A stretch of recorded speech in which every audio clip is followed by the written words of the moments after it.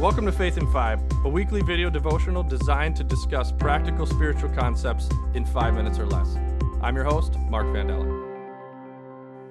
Throughout my career in ministry, I've had the opportunity to recruit and train a ton of volunteers. And one of my roles was recruiting student ministries leaders. And over the years, I developed kind of a process of identifying people instead of just asking, anybody want to do this?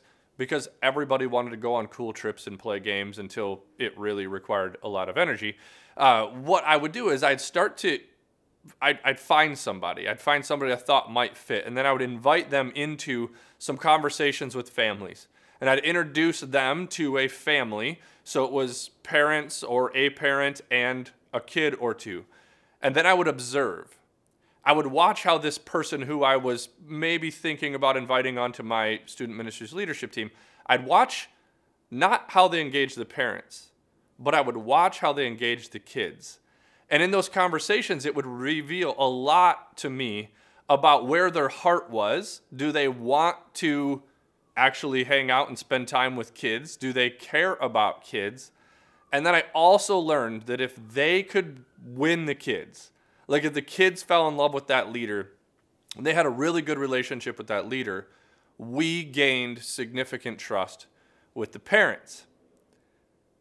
The unique thing about our faith is that God works the same exact way.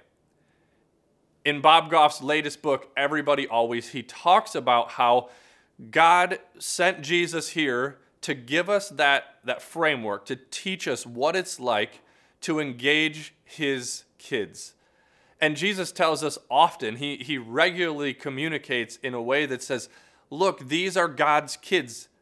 And he's watching. He's trying to see how you engage with them so that, one, he knows your heart, and two, that if we can help care about those people, they will start to know the God who wants a relationship with them. See, Jesus really wants to see how we engage with people, with God's kids, so that he can see that heart inside of us. And it shows up in Matthew 25, 36 through 40. Jesus, in his Sermon on the Mount, says, I was hungry and you fed me.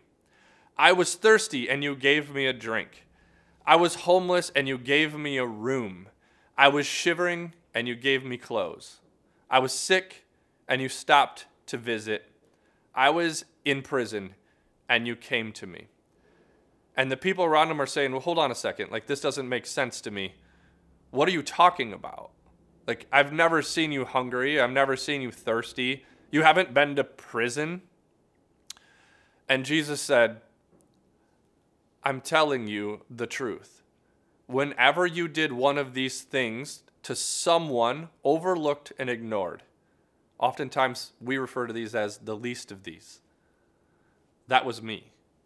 Anytime you did something for one of my kids, you also did that to me. And we think about God kind of watching us and desiring us to engage with his kids in a way that show him better, that prove to these people that God cares. Then God smiles and he celebrates with us.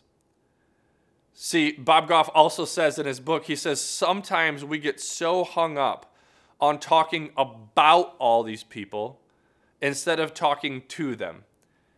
We need to spend more time talking to them rather than about them.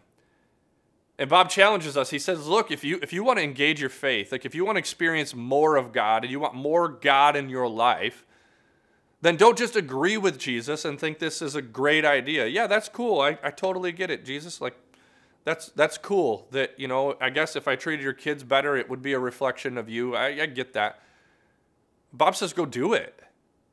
If you want to, even to an extent of being a little bit selfish about it, if you want to experience more God, go be Jesus to others.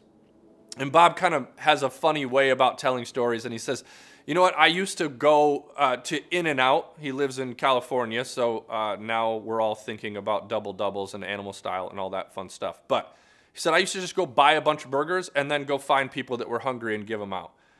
And he said, and I didn't write Bible verses on the burger wrapper, and I didn't tell them that, in the name of Jesus, I did this. That's not what Jesus is asking.